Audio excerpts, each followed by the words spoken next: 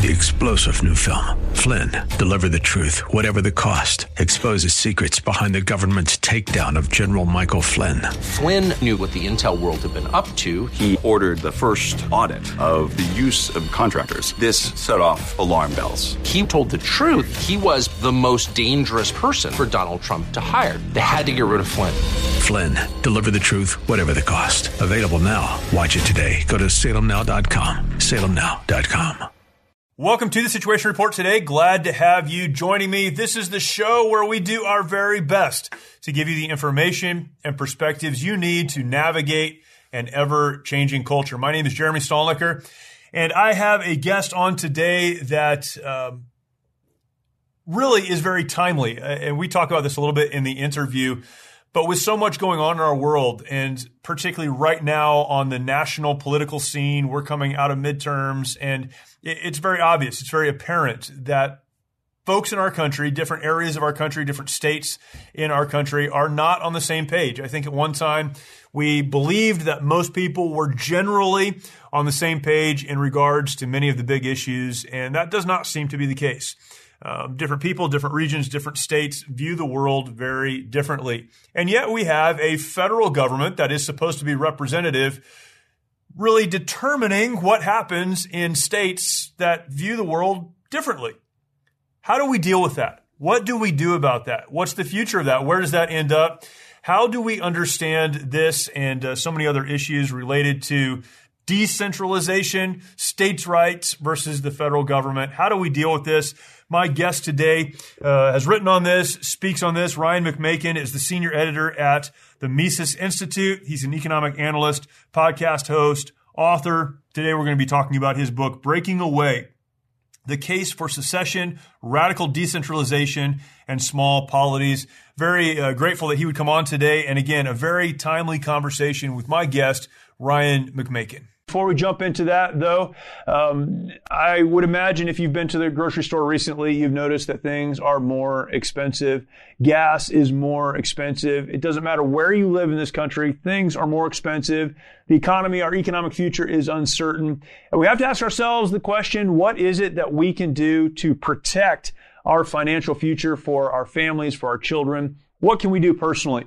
One of the things I would recommend is at least considering adding gold and silver into your IRA, your investment accounts. Take a look, figure out how to do that, and see if that is the right fit for you. The place that you can start is with Lear Capital. Call Lear Capital, and you can get their free precious metals investor guide. You can also ask them about their Lear Advantage IRA that lets you transfer or roll over your old 401k or IRA into a gold and silver tax advantage IRA. Plus, Lear is offering right now crazy shipping, free shipping, and up to $15,000 in bonus gold or silver with a qualified purchase. This is something you at least need to take a look at. You can call for details, 800-489-6450. Lear Capital is the most rated precious metals company on Consumer Affairs with a near perfect rating on Trustpilot. Call them at 800-489-6450. That is 800-489-6450. Calling that number, you will get your free kit, and there you will learn how gold has performed during periods of inflation, government debt, interest rate hikes, economic crashes, even wars, and how in all of those gold has been the financial bedrock asset in portfolios. One of the things I love about Lear Capital is that they are an American-owned company, proud to do business with Americans that share conservative values. Write this number down, 800-489-6450. Call them today, or if you don't want to call, you can click the link below in the show description and the show notes. Check them out. You will do yourself a great service by at least investigating Lear and what they have to offer.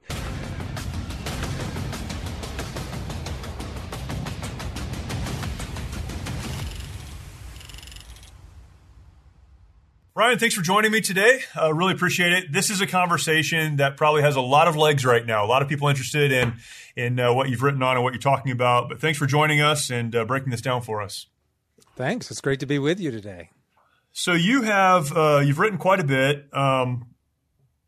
But when we scheduled this interview, whenever it was, I asked you to come on to talk about your book, Breaking Away: The Case for Secession, Radical Decentralization, and Small Polities. And that was on the other side of the midterms when maybe we were more hopeful that the world could come together, that certainly our country could come together.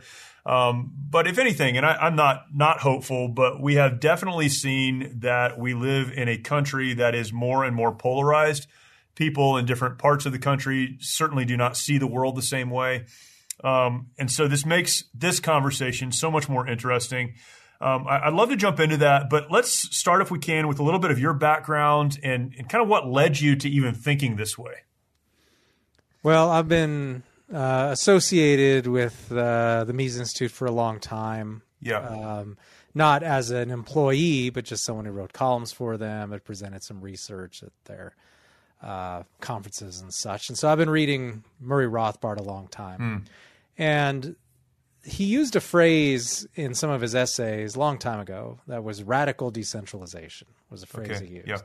Yeah. And part of the reason is that there are just so many different issues that come out of the political process that so many different people think so differently about, that it just doesn't make sense to have one small group of people impose some sort of uniform legal environment on everybody else.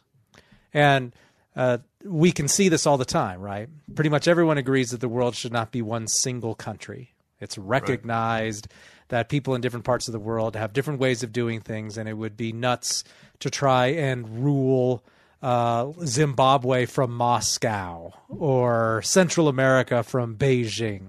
Yeah. People see that doesn't seem to make much sense.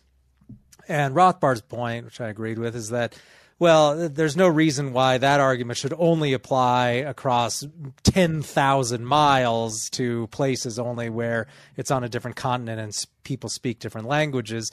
We can find that this is the case at much more local levels as well. So the idea that people in Cheyenne, Wyoming should be ruled from Washington, D.C. and told what they can have in their textbooks at school, or how people are allowed to get home loans, or what sort of plants people are allowed to smoke, that this doesn't make any more sense than having people in Beijing tell people in El Salvador what to do.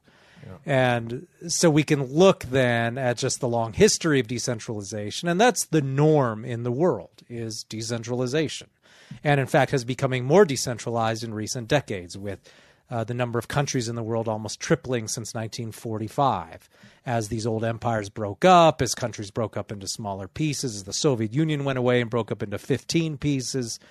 This is something that clearly people recognize the value of it. And so it's just been a long block, a mental block for Americans, in this idea that national unity is some extremely important thing.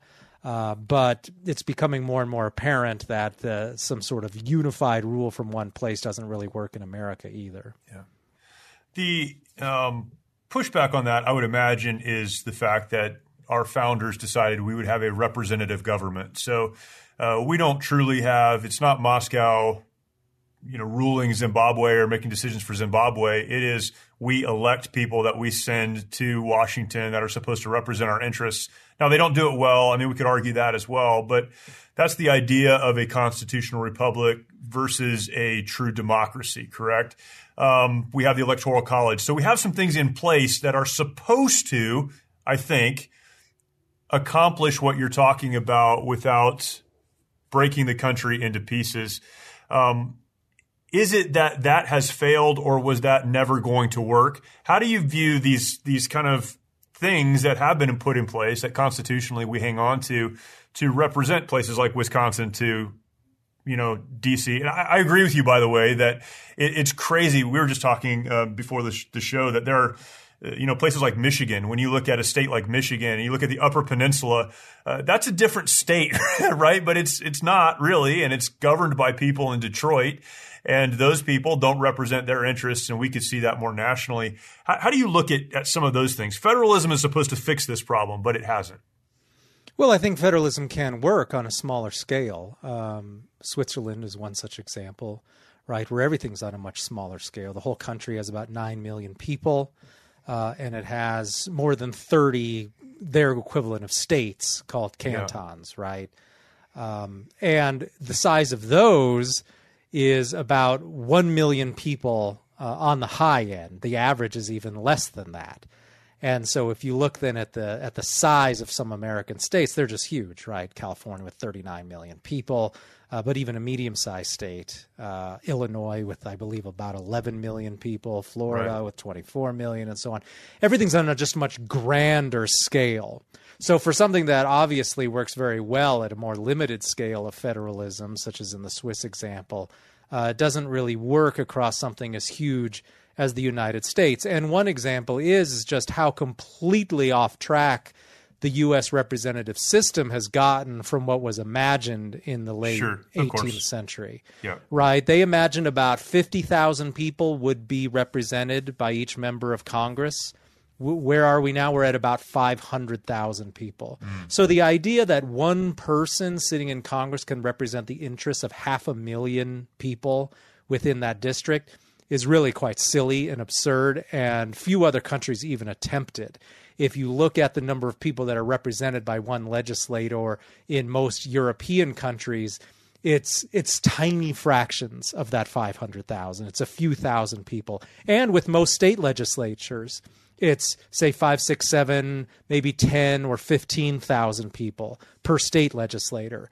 But for some reason, they decided that some rich guy in Congress who you've never met, lives nowhere near you, lives in a gated community somewhere. He's an Ivy League grad and an attorney, that somehow he has your interests at heart. And so, first of all, the current method of representation used in the United States has no resemblance to as representation was imagined in the United States at the time of the founders.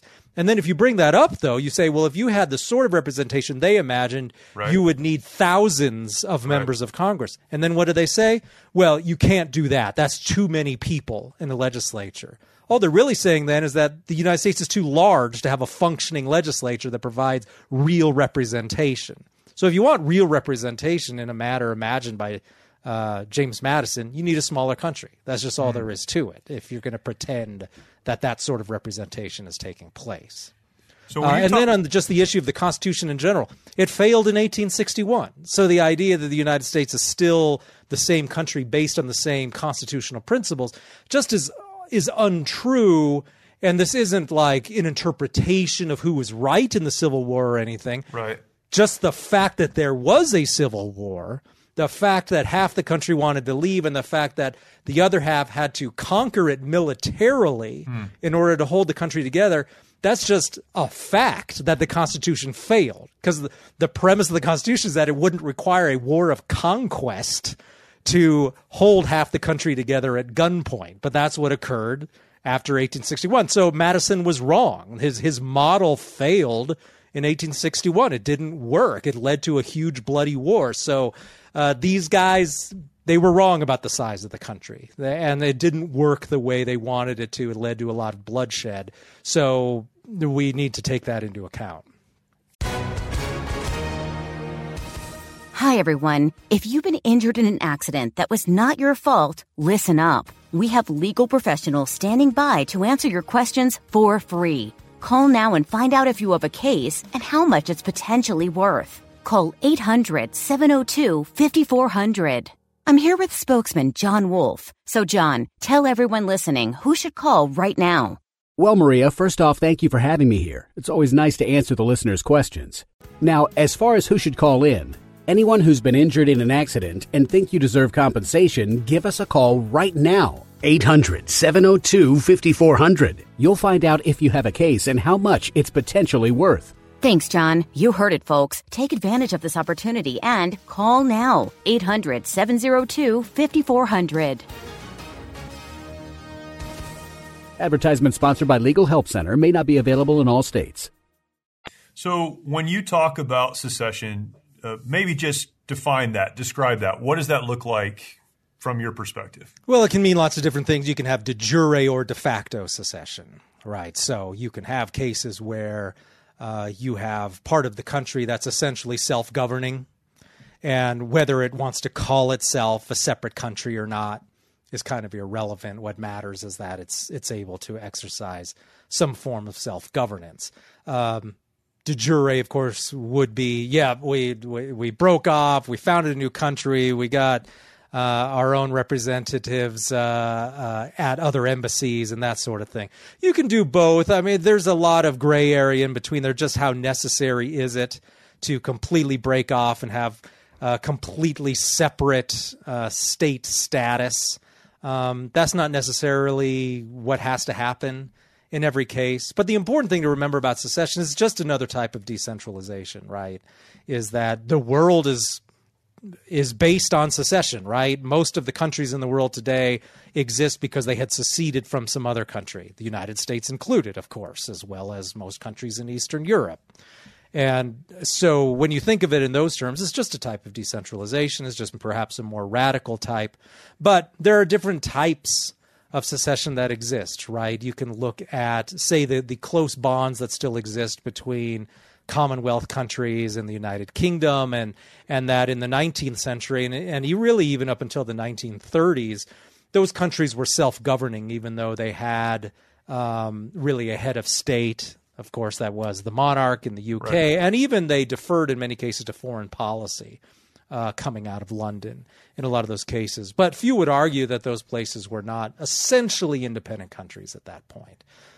So that's one example of how this idea of secession necessarily has to be just complete and total division and breaking off and having totally separate state status. I would argue in many cases that would be the case, but not necessarily. I mean, the United States is so far from that. You could just have a United States where you started to have a case where each country just exercised the level of independence that EU member states have. And the EU is actually superior to the U.S. in terms of decentralization. In the case of, for example, each welfare state is totally separate in the EU. So whether you get welfare or whatever, that depends on London. It doesn't depend on somebody making that decision in Brussels. Right. There is still a legal method to withdraw from the EU. Military institutions are still controlled at the level of the member state. And so those are all important things to take into account. If you just got to that situation where you had that in the U.S., where all these U.S. states were functionally independent in many ways, but they agreed, okay, we're going to have a defense union, right? A NATO of North America only of sorts. Sure. We're going to have a customs union where there's no tariffs on trade between the states. All of that sort of thing. That would still be recognizably something that we would call the United States, but it would be self-governing member states. Right. And of course, a lot of people in Washington would never want to see that happen. Correct. But that would not require the United States to actually break up in the way that most people think you're talking about when you talk about secession. If you can't decide what to give this holiday season, try giving the gift of comfort, convenience, and quality. I'm talking about Undertac. Quite possibly the most comfortable pair of men's boxers ever created.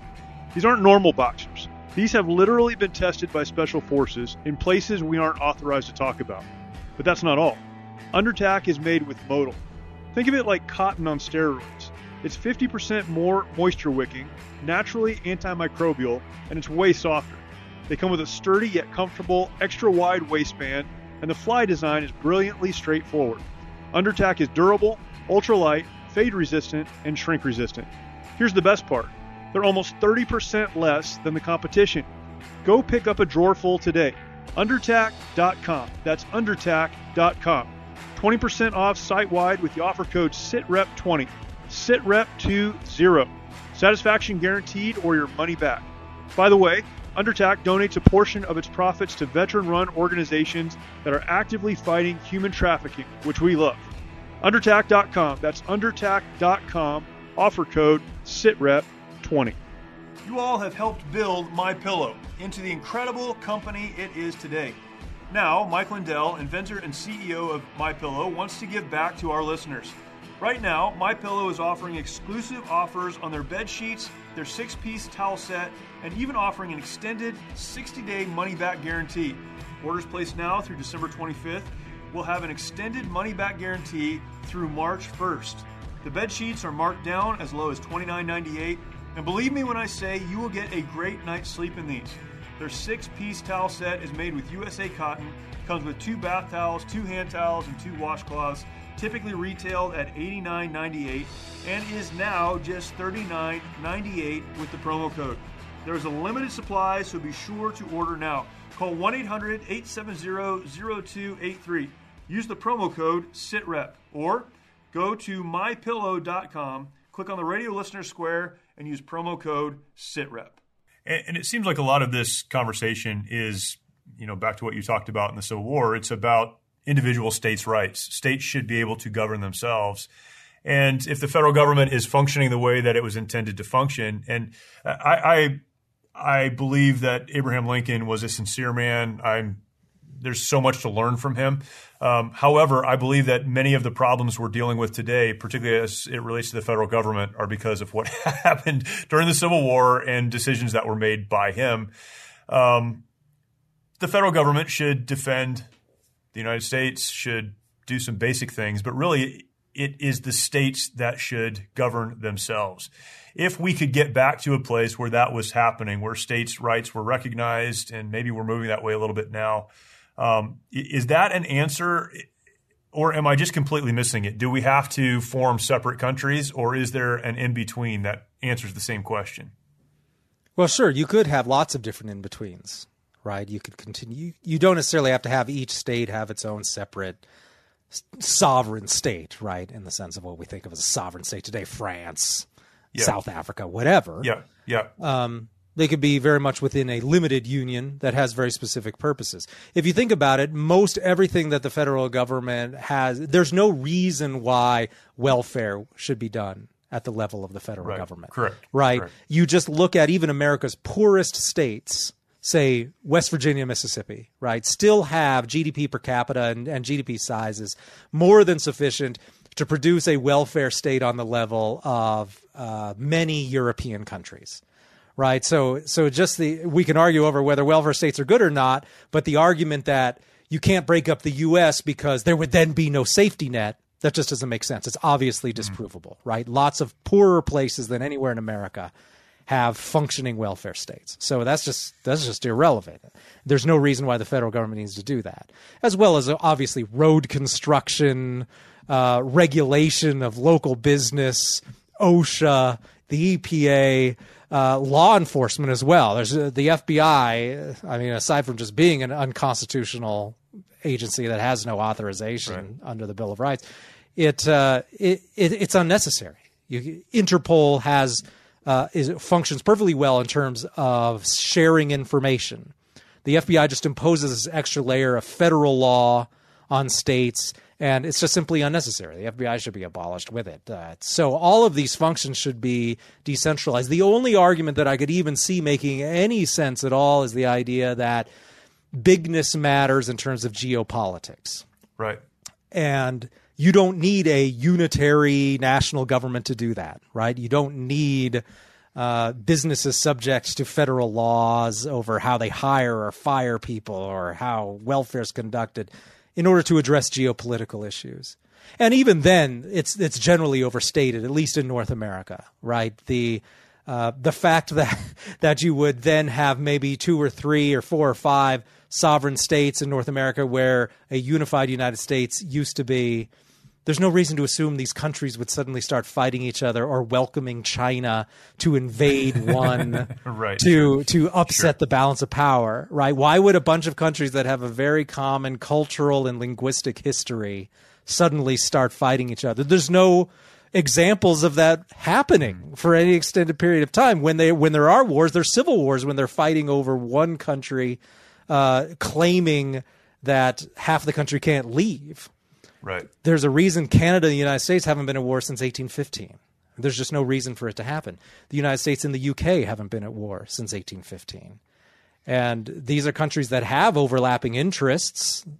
You could argue that they would benefit from coming to blows in some cases, but that never happened, especially during the 19th century where there was a lot more tension in those cases. But there's too many cultural bonds there, so it just never happened. So, yeah, this idea that, well, the United States would be in an intolerable state of anarchy if you started letting pieces of it break off. Well, That happened after 1776. A piece of the British Empire broke off. Didn't lead to endless anarchy in North America. The United States wasn't at war constantly with Canada.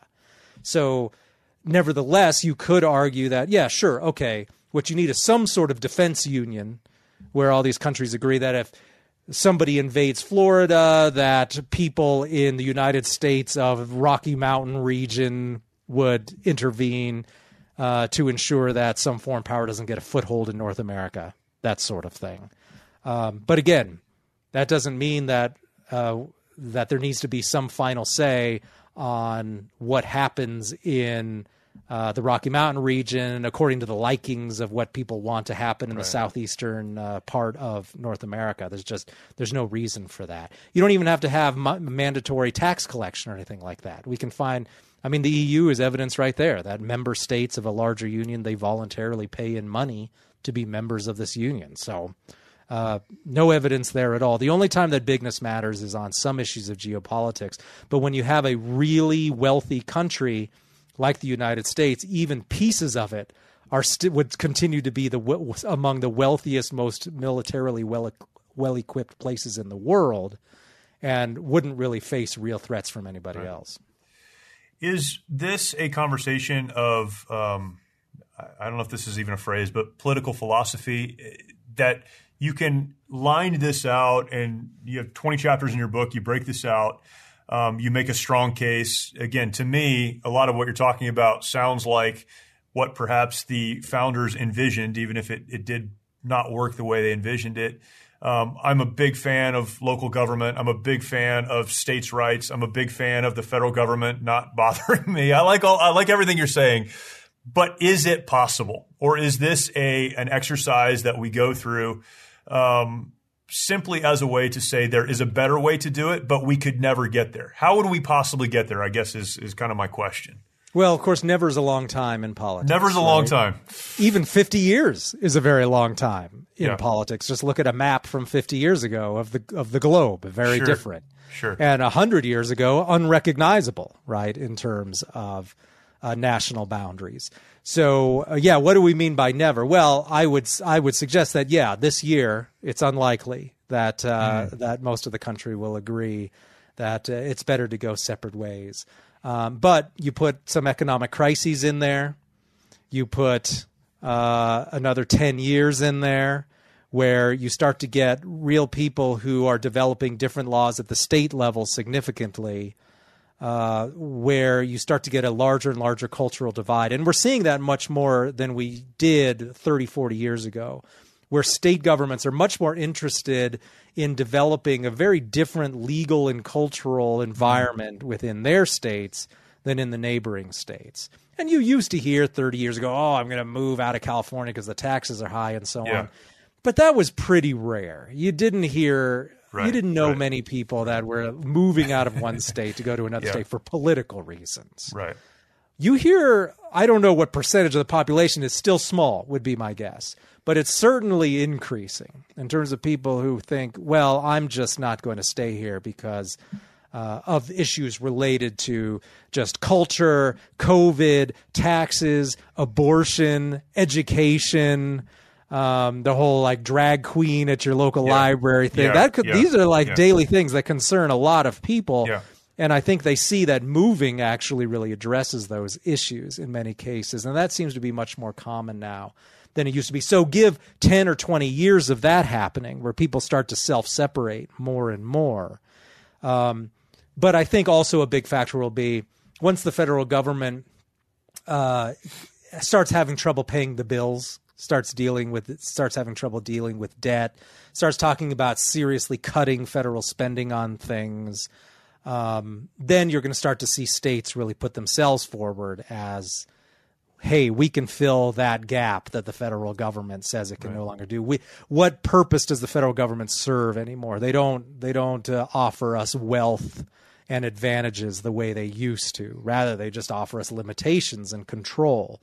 And so there's going to have to be a significant economic element there, I think, where it's going to have to be that the federal government is no longer able to buy people off as much as it can now, and to instill fear in people over things like Social Security, where, hey, if you leave the U.S., you're not going to get all that Social Security money you paid in. Now, of course, a lot of that's based on people who absurdly believe that the money they pay into Social Security is like in a trust fund somewhere. Right. And they it's get still it going to back. be there. Yeah, sure. Right. It's just a regular welfare program. So if you're on Social Security, you're just on a welfare program. You're just getting money transferred to you from a current worker.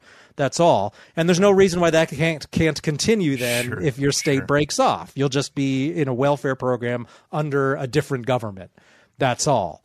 And so people are going to need to come around to like understanding that sort of thing. But those sorts of things have to accelerate significantly with real changes in the economic status quo as well as continuing cultural divides, which I think are already well on their way, but haven't reached that critical point yet.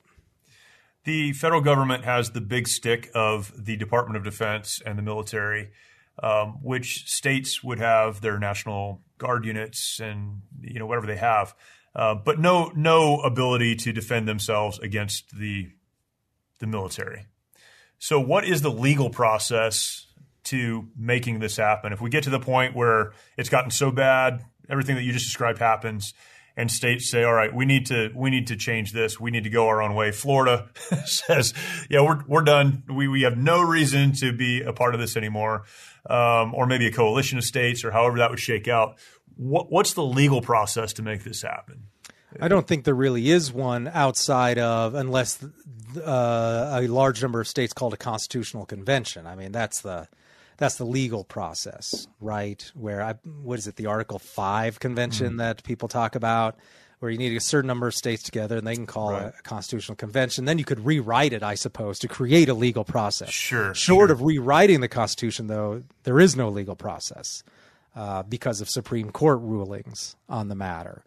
And Supreme Court rulings have essentially the effect of a constitutional amendment. Correct. And the court ruled after the Civil War that no, states aren't allowed to leave anymore, even though that might have been the interpretation under the 10th Amendment prior to that time. So it's pretty well established that it would have to be an extra legal process. But of course, that's almost always the way it is when states break up. So it's, of course, inevitable that a country the size of the U.S. would break up into smaller pieces. The question is when, because that happens just historically. It happens all the time, right? Over the span of centuries. So there's no reason why it wouldn't happen here. The question is, how long will that take? And then what would the process be? But it would be extra legal the way the Soviet Union broke up, right? There was nothing really in the Soviet constitution that made it easy for, say, Lithuania to break off and form their own country, or for the Ukrainians to do that. But what they ended up doing was, especially in the Baltics, was they just held their own referenda. And they said, hey, we voted on leaving the Soviet Union. We decided to do that. Now you're going to have to roll in tanks to conquer us to make that not happen. And the Soviet Union, being in a weakened economic state, elected not to do that. Yeah. And didn't have either the political will at the local level or the willingness even among the leaders to get embroiled in another war and deal with the fallout from that. And I question, even though many people say, yes, you should never break the U.S. up, I wonder how many people would be willing to die in the United States to keep that from happening. There are some recent polls showing that about 50% say, nope, you should not break up the United States, but that only 7% say that they're willing to fight a war to prevent it from happening. And so that's the real question then. It's not whether there's national buy-in to it, but whether there's national buy-in to people sending their sons and daughters to go shoot up a neighboring state where you may have cousins and friends and neighbors in order to prevent a division from happening. But of course, we have examples of that not happening, right? With the Soviet Union's case, it was essentially bloodless. Yeah. The Slovenia broke off. That was an 8-day war when it broke off from Yugoslavia with about 100 casualties. And of course, the dismemberment of the old empires, the British and French empires around the world, that was done without additional wars between the mother country and the secessionist factions. And so we just look at that and we can see that, yeah, there's numerous examples of how this occurred. Just the question is, have people reach the point where they're too exhausted or not willing to do anything about it. And so that's why I say you would need to have a decline in fiscal and financial strength at the federal level, because I think it's really only at that point that people kind of just lose interest in fighting more wars or in fighting the sort of political battles that would be necessary to keep the country unified. It's interesting to hear you break this down. We think about it could be anything. It could be a country. It could be a business. It could be any organization. Typically has a life cycle. There is birth. There is growth. Maybe expansion. Eventually death. That's just how it works. And civilizations historically have followed that same cycle. And a lot of people, particularly right now, it seems, are talking about the United States being kind of this death cycle. We're on the backside of that. We're coming to the place where, our greatness, that star is not shining as bright. And as I'm hearing you talk, one of the solutions perhaps to the United States continuing to have the influence that it has and maintaining, the lighthouse of freedom that we have traditionally been able to shine on the rest of the world, and the influence that we've had, could be what you're talking about. It could be this. This could be the next step in the life cycle that allows Americans to continue to enjoy freedom, continue to be who we are as Americans, but just not under the structure that we're currently living. And that's a really interesting view of what's happening. It doesn't have to be, as you mentioned, a shooting war. It can just be, we're going to restructure, and this is the time to do that. Well, that was Thomas Jefferson's vision in a letter to Joseph Priestley. He had noted how after he did the Louisiana Purchase, that he was like, I don't know if those parts of the country are going to stay united with the eastern part forever. He's like, the day may come that the people who settle those lands may want to break off and do their own thing, and I only wish them the best. And because Americans will always be kind of this cultural entity that will work together and do good things, but he had confidence that other countries could be formed out of the Louisiana Purchase, the current U.S. The fact that it might break up into discrete political entities just really didn't bother him at all, because being a good classical liberal, he saw that there were big important bonds in terms of trade and culture and language, and just mutual interests worldwide that would keep these countries united. And his vision was probably much more so on the right track. Yeah. Man, there's an awful lot here. I hear what you're saying, and I think I understand it, and I see that this could happen at some point in the future. So what I, as a parent, think about is, how would my kids navigate whatever happens at the federal level that would begin the process of some of these events taking place? How do they navigate that? And certainly history is not being taught in schools as it once was. I take a personal interest in that with my own children. But how do we prepare the next generation, or whatever, the generation that's right behind us? Your book breaks this down. It not only makes a case for it, but gives historical context for it. Very important, very significant. What other resources would you point people to begin thinking about this in the right way, in a way that can help navigate whatever may happen in the future? Well, of course, we've done all sorts of articles, not even outside our book at the Mises Institute, just generally on issues of decentralization, which some have a lot to do with secession, some not. But one of the most important issues is the issue of monetary policy, fiscal policy, and just unified federal policy in general. So much of federal legitimacy comes out of the fact that it can print money and paper over all of the major fiscal problems that it has at any given time. So if you think about it, right, it was the ability to print money that basically financed the lockdowns and enabled Washington politicians to say, everyone should just stay in their homes, and we'll just give you a big check then. Right.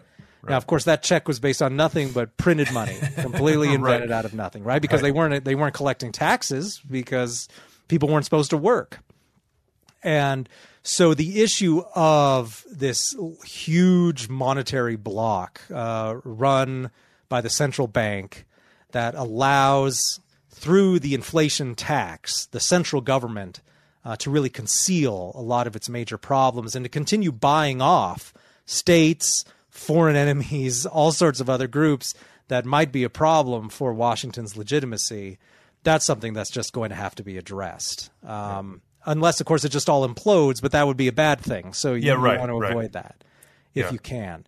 So the issue of the money is a big problem, and you need to really look at ways of having sound money, reining in the central bank, doing something to limit the federal government's just ability to just print up whatever resources it needs in order to pay off state A or B to ensure that, we'll bail them out. They have like some sort of major problem. We'll just give them $1 trillion, and that'll make sure they'll never leave America because they'll be addicted to Washington's money. Mm-hmm. So and then the other issue is you got to start reining in the amount of money that goes to Washington. It amazes me that many Americans complain more about their state taxes and local taxes than they do about their federal taxes. Right. But if you just look at the numbers, Americans pay way more money to the federal government than they pay to their states and locals. That's right. So people need to think in terms of really limiting the resources that are going to the federal government out of their states. Their states wouldn't need federal money if they weren't shipping so many dollars out of the local citizenry, giving it to Washington, and then begging for some of it back. Right. And so that's another big issue too. And then just thinking in terms of ignoring federal laws a lot of the time. I mean, the marijuana activists, they stumbled upon a working philosophy, which is, okay, we're just going to pass our own laws, and then it's going to be on the federal government to bother enforcing them. We're not going to cooperate. We're not going to go along with it. We're not going to take orders from the feds. Maybe they'll still come in. I mean, they still could do that in a lot of these in places like Colorado, where the FBI could still show up and prosecute you, the DEA, but they don't have the personnel really to do that. Right. So they just defer to the local laws. If conservatives had more guts, they would do that much more on guns, on health care, on a variety of issues where they find the federal government to be troublesome and illegitimate on a lot of laws that they're handing down. But so far, there doesn't seem to be much courage from the right on those issues, whereas it just seems to be the left that's willing to do the sanctuary cities and the marijuana legalization and all that, and then really go to the wall over it, whereas conservatives seem much more willing to just buckle under and take orders from Washington so long as somebody waves an American flag around or wears a tricorner hat or something like that and talks about the Constitution. The reality, of course, is that if you're going to protect your rights, you need to really start looking at ways to separate yourself from Washington. Yeah, I think a big part of this conversation too is kind of a bottom-up approach.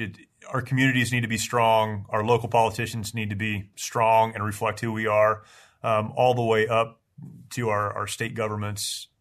Because really, that's the only way that any of this happens, I think, is if the states go. I mean, to your point, I lived in California, and during all the lockdowns and the rest of it, we're in Riverside County. Our sheriff is very conservative, and he said, I'm not going to enforce any of this. So do whatever you want. I'm not enforcing it. The state didn't enforce a lot of those things on people in the county. The federal government certainly didn't. And it was just exactly to your point, is we have local representation that reflects the people that live here. And if we can start from the bottom up, I think a lot of this can change. Ryan, thank you so much for this interesting conversation. There's a lot to think about here and a lot to certainly to process. Where can people follow you, get your book?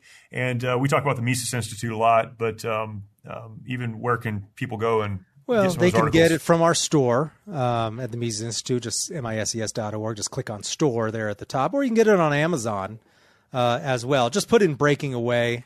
You might get that old 1970s DVD, but you'll probably get my book. You'll figure out which one is the right one. Yeah, put in Breaking Away in the word secession, and you'll probably get it right away. Very good. Well, Ryan McMakin, thank you so much. Really appreciate it, and hopefully we can talk again. Great. Thank you very much. Yes, sir. We were not made to live in isolation. Sadly, many of our veterans feel they need to fight their battles alone. This self-isolation has led to the staggering statistic of more than 20 veterans taking their lives every day. A lot of guys end up drinking, a lot of guys end up losing hope. Some of them will go to the VA and they'll try to get, prescription medications to help with PTSD. They'll get pills for anxiety, they'll get pills because they can't sleep. Now they'll get pills for depression. Before they know it, they're taking 12 different medications. And when it's not working out, these guys lose hope, and that's why there's 23 guys a day committing suicide.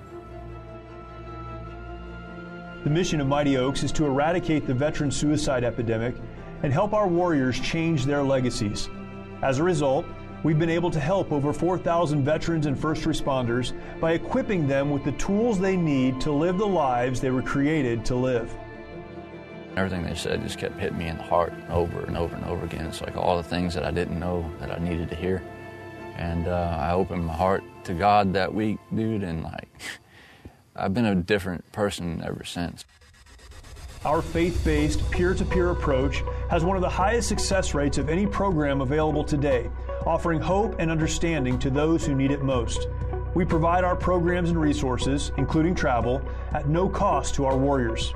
I remember talking to a licensed social worker who actually handed me a pamphlet to Mighty Oaks. So I went. And I'm glad I did.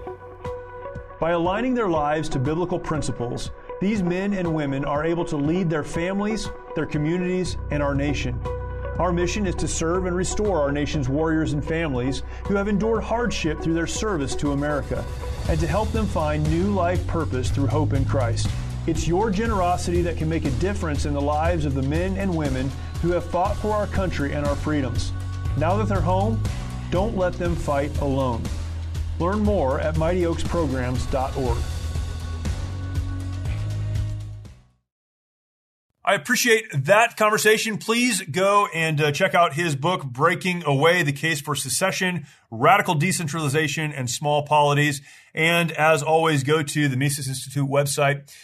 Mises Institute, they write on so many things, but provide so many resources for normal people like us to understand the world that we live in. And that's one of the big goals of this show, is to give us the information we need to navigate this crazy world we are living in. So please go and check them out. If you are not yet subscribed to the podcast, make sure that you subscribe right now. So important that you are subscribed. Make sure you do that. And then go and share that content, this content, out with folks in your world that need to hear these conversations. Check out our website or our the YouTube channel. Over on YouTube, of course, look for The Situation Report. You can find us there. Subscribe, hit the notification bell, and leave us a comment. We'd love to hear from you. Thank you for watching and or listening. We will talk to you next time.